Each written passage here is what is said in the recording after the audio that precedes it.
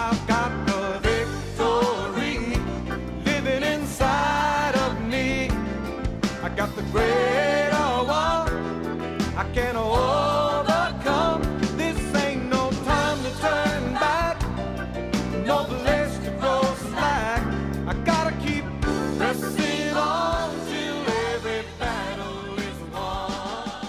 Good morning, class. Good morning, Brother Keith. Hi, I'm Keith Moore, and we welcome you to Faith School.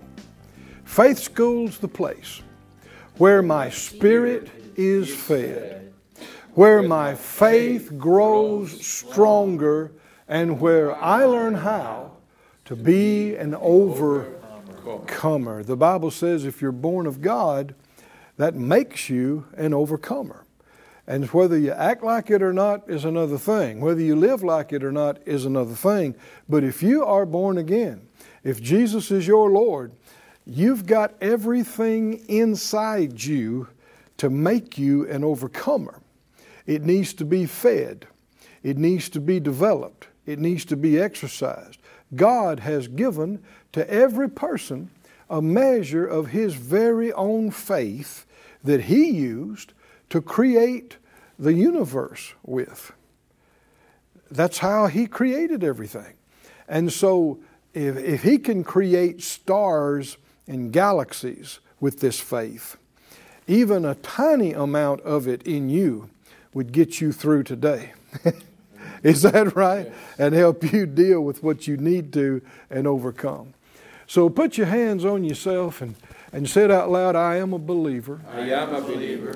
And the very faith of God, The very faith of God, a measure of His own faith, is inside me, is inside me, and it works and He works in my life, making me victorious. making me victorious. Father, all of us agree together today as touching these things and asking for that which would feed us in just the areas we need right now, that would quicken us and be our answer and be our direction. We ask for it in Jesus' name. We thank you for it. Amen. Amen. Would you look please in Hebrews, the 3rd chapter again. Hebrews 3, scripture we've been looking at for some weeks now. Learning how to overcome unbelief. In Hebrews 3:7, he said, as the Holy Spirit says, today, if you will hear His voice, harden not your hearts as in the provocation in the day of temptation in the wilderness. Verse 10, he said, I was grieved with that generation and said, they do always err in their heart and they have not known my ways. His ways are knowable.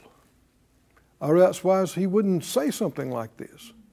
It wouldn't be reasonable to be displeased with somebody because they didn't come to know your ways if it wasn't accessible or knowable.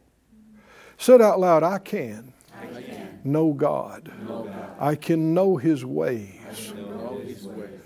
Said out loud, Father, reveal to me your righteous ways, your holy ways, your good ways, your faithful ways, your merciful ways.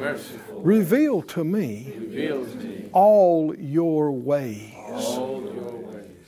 The psalmist said that the Israelites, this first generation that he's talking about that God brought out of Egyptian slavery, they saw God's acts, A-C-T-S, His acts. But Moses knew His ways.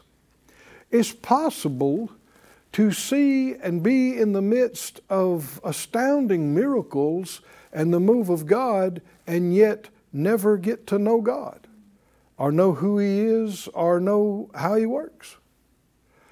And so that's what he said. He said, I was grieved with them because they always erred, went the wrong way, and they've not known my ways. And the reason he's justified in being displeased with them about that is because they had every opportunity to get to know Him and learn His ways. They didn't know His ways because they didn't want to. They didn't want to. And that's exactly the state of most of the earth today. Most of the billions on the planet don't want to know God. It's sad, but it's reality. I used to think in the beginning days of my ministry that the biggest problem was ignorance. People just don't know. And the scripture said, the prophet said, even God's people are destroyed because of a lack of knowledge. But it took me a few years to realize that's only half of that verse. The rest of the verse, very same verse, the rest of it went on to say, because you have rejected knowledge.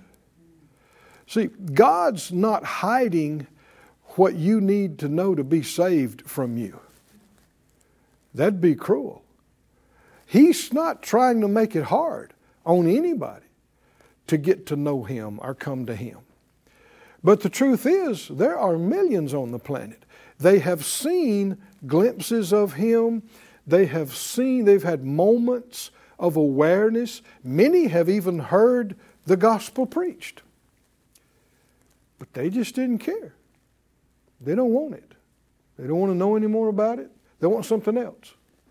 That's what John 3 talks about, that light came into the world and men loved darkness rather than light. And you can't change that, and you can't make somebody choose something differently, but we don't know who will and who won't receive or reject. So we got to proclaim the truth to everybody. Amen. Is that right? Yes. Like they will, and some will. Amen. Hallelujah. Hallelujah. And we're not going to fall off our chair and quit proclaiming it because somebody doesn't. Mm-hmm. We're just going to say, next. Mm-hmm. You want to hear it? Why? Because this will set you free. Amen. Hallelujah. Hallelujah. The truth will set you free. Why don't you say it out loud if it is your choice? Say, Lord, I want to know you. I want to know you. I want to know you fully and completely. I desire to know you more. Hallelujah. Well, spending time in His Word, communing with His Spirit like what we're doing right now, that's one way that happens. So he went on to say, verse 12, take heed, brethren, lest there be in any of you an evil heart of unbelief in departing from the living God. Exhort one another daily while it's called today, lest any of you be hardened through the deceitfulness of sin. We're made partakers of Christ if we hold the beginning of our confidence steadfast to the end. While it is said, today, if you will hear His voice, harden not your hearts. Let's go back to Numbers, the 14th chapter, and remind ourselves. Now, we've covered this chapter, part of it already, in previous weeks. If you'll go to faithschool.org, all of the previous messages of this series are available there, and there's no charge. There's no cost at all. So go back and get caught up with us. But we saw in Numbers 14 that this was the 10th major time and event where the people had chosen en masse to not listen to God. They had chosen, instead of trusting, they chose to fear and doubt. Instead of obeying, they chose to disobey. Now, everything has built up to this moment to where that they sent spies into the land, and they came back and brought the report. 10 of them said, too many giants is too hard, no way we can do it. 2 individuals, Joshua and Caleb, had a different report. The Bible said Caleb had a different spirit. How many know even if millions around you are full of unbelief, you don't have to be? Amen. Is that right? Yes. You can have a different spirit, and you can have a different report. Their report was, it is an exceeding good land. It is a land just like God told us. It flows with milk and honey. Yeah, there's some giants and stuff in it, but if God is for us, if He's with us, we can take it. Amen. Let's go get it. And it made the other people so mad, they wanted to stone them, kill them. Isn't that something? But they wanted to kill them for being positive. for talking victory, for saying we can, instead of agreeing with their hopelessness. Now you'll find that unbelief wants to cry and feel sorry for itself. And if you say anything other than, oh, that's okay, baby, I'll cry with you. If you say, no, come on, no, dry your eyes, stir up, that will make unbelief mad. They were like, well, you don't know what I'm dealing with, and anger, and they got so mad they wanted to kill Joshua and Caleb right here. But you got to be willing to deal with that, unless you want to get the same results as unbelieving people get. You got to be willing to take some persecution, to take some people talking about you. Well, you're just goody two shoes, always talking that faith stuff, church stuff, Jesus stuff. You don't even live in the real world. Well, leave me alone. I'm happy. No, God is real. Hallelujah. His word is real. His faith is real. And He still does miracles. Yes, He does. He still does miracles. They're happening a lot more than people think. You just don't usually see them on the news. They tend to report the bad stuff. Well, jump to chapter 16, if you would, number 16. We'll come back here maybe to give some detail, but what we're studying now is this 11th event that happened after Kadesh Barnea in chapter 14, and we're calling it Korah's rebellion, because that's what happened. Well, you might say, what's this got to do with unbelief? Everything. Because unbelief, that was called evil unbelief in Hebrews 3 in our text, is rebellious. It's not just a matter of ignorance. They didn't know what to believe. It was a matter they knew clearly what to believe, but they absolutely refused to believe it. It's a defiance. It's a disobedience. It's a rebellion. Unbelief is rebellious. He said here that Korah and Dathan and Abiram and On, they took men, verse 2, they rose up before Moses with certain of the children of Israel, 250 princes in the assembly, famous in the congregation, men of renown. And they gathered themselves together against Moses and against Aaron and said to them, you take too much on you, seeing all the congregation are holy, every one of them, and the Lord's among them. Wherefore do you lift up yourselves above the congregation of the Lord? Now, we know from other scriptures that Moses did not promote himself to this position. It wasn't his idea at all to go to Pharaoh and say, let my people go. It wasn't his plan. It wasn't his idea. What happened at the Red Sea wasn't Moses' idea. The water out of the rock, the manna out of the sky. Thing after thing after thing after thing. Moses didn't do that. Aaron didn't do that. God did that. They were simply His vessels, His mouthpieces. He chose them and He's using them. And what these people are doing is they are rejecting God by rejecting His choice. Back in Numbers 14, where we just were, right after the 10 spies said we can't go in, they cried in their tents all night long, it says, and then they said, let's make us a new captain, and go back to Egypt. See, that's unbelief is always looking back. Unbelief rejects God's choice, and they're refusing His leadership. And so Moses, when he heard it, he fell on his face. And he spoke to Korah and his company. He said, even tomorrow the Lord will show who are His and who are holy, and will cause him to come near to Him, even him whom He's chosen He'll cause to come near to Him. Because that's the whole thing they were saying in verse 3. They're saying, all of us are holy. We're all God's people. He uses, who do you think you are telling us what to do? Trying to be a prince and a leader over us. Who put you in charge? You've got too big for your britches. You've taken too much on you. You've gone too far. Why is this account in here? Why has it been recorded? We know from our text in Hebrews, so we don't get caught up in this. Korah, Dathan, Abiram, On, these are leaders. I mean, Korah's in the ministry of helps. And then 250 of the most famous, successful leaders among the whole group, they're involved in this rebellion. You got to watch who you hang around. You got to watch who you listen to. The enemy's very subtle. He's very tricky. It starts sounding plausible and reasonable to you.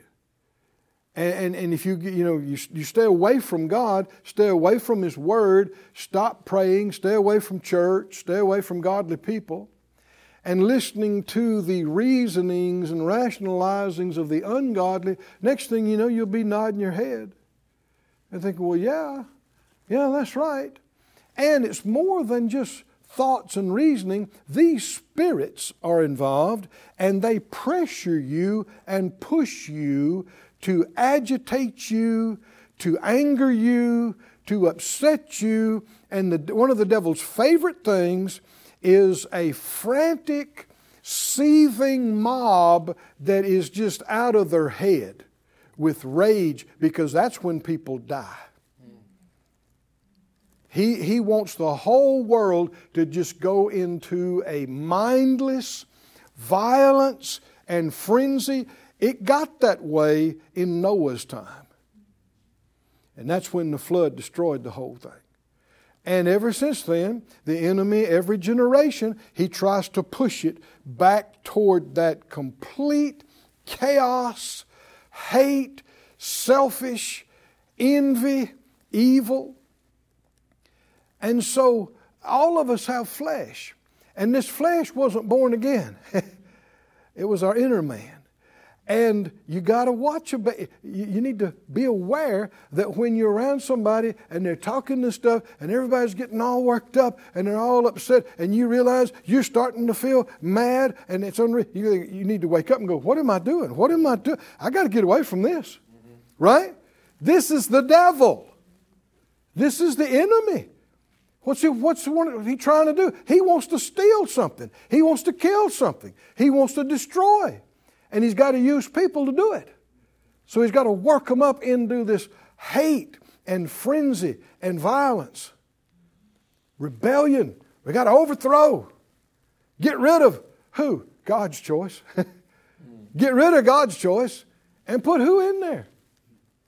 Who are you going to replace them with? Keep reading. He said, tomorrow, verse 7, he said, the Lord's going to show who He has chosen. This is what you do. You take censers, Korah and all his company. You put fire in them before the Lord, and it'll be that the man whom the Lord does choose, he'll be holy. You take too much on you, you sons of Levi. You have gone too far. Now, any thinking person would not have done this.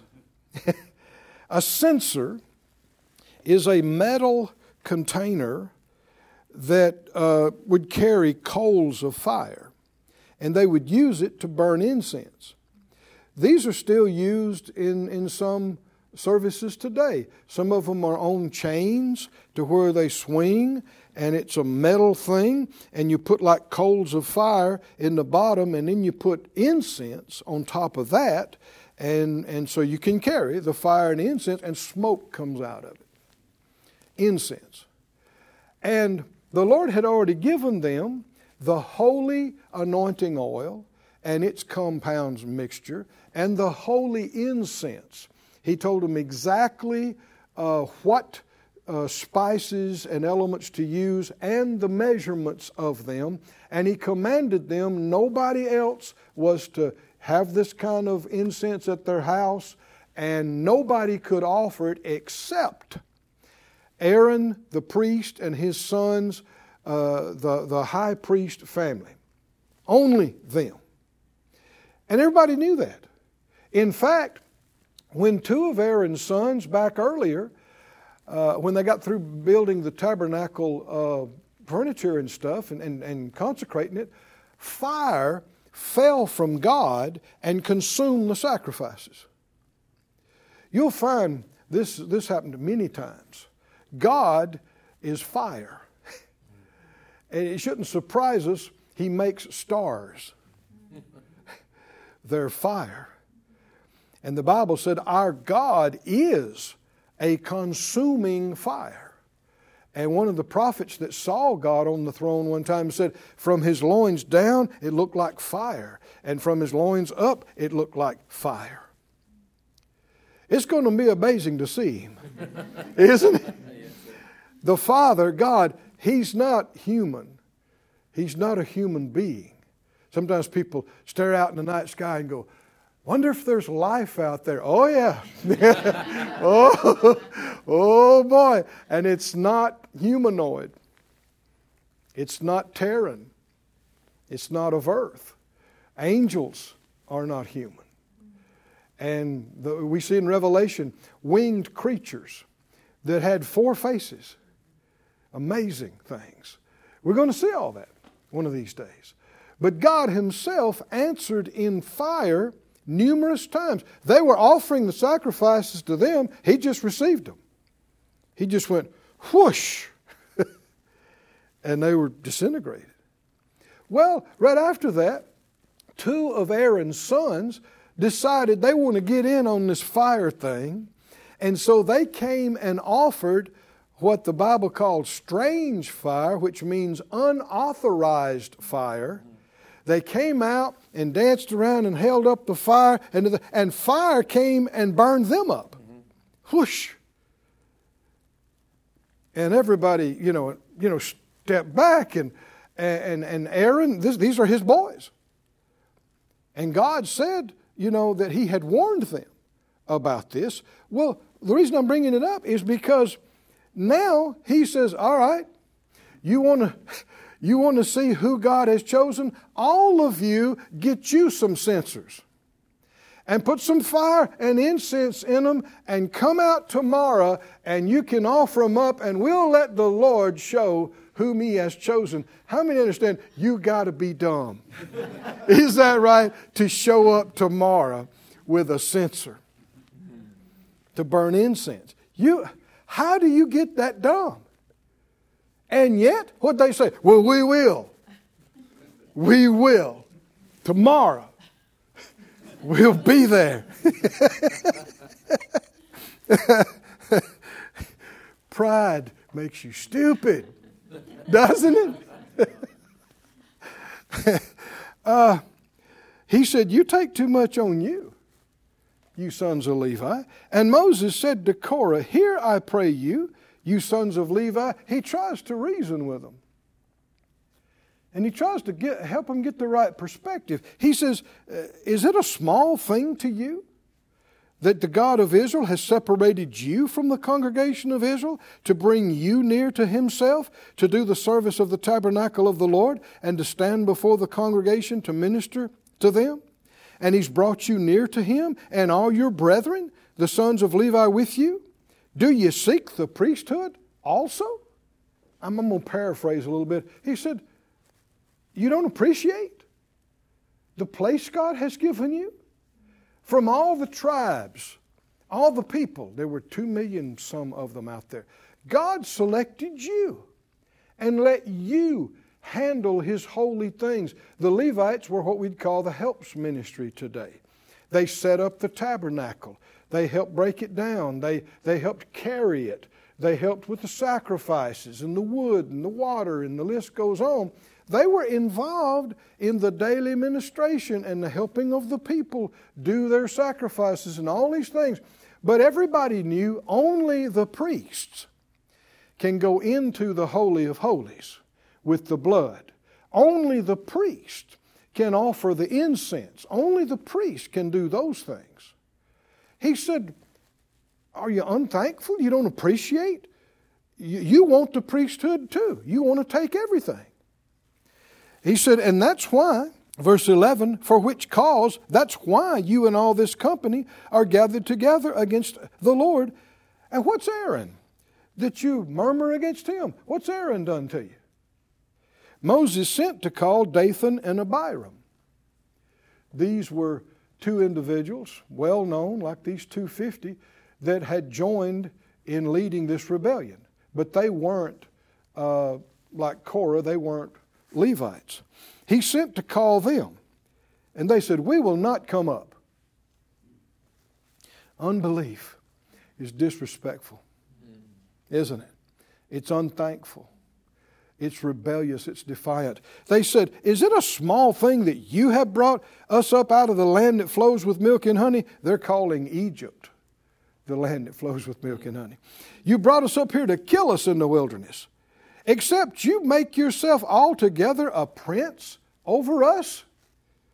He did not. They're exaggerating, saying things that's not true. Moreover, you have not brought us into the land that flows with milk and honey. You've not given us an inheritance of fields and vineyards. Will you put out the eyes of these men? We will not come up. You hear that defiance? That's what makes this unbelief so evil. We will not. We refuse to believe. We won't accept it. We won't listen. We won't obey. That is the thing that's destroying the ungodly.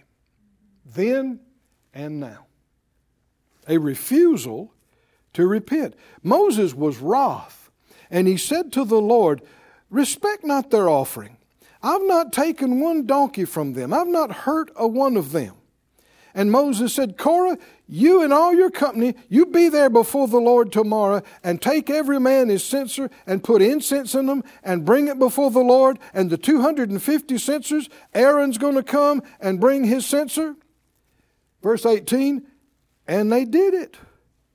They took every man his censer and put fire on it and laid incense and came to the door of the tabernacle of congregation with Moses and Aaron. How many think this is not going to end well for them? And our time's up today. To be continued. You got to come back to get the rest of the story. But you can make up your mind right now, I am not going to be this dumb. Huh?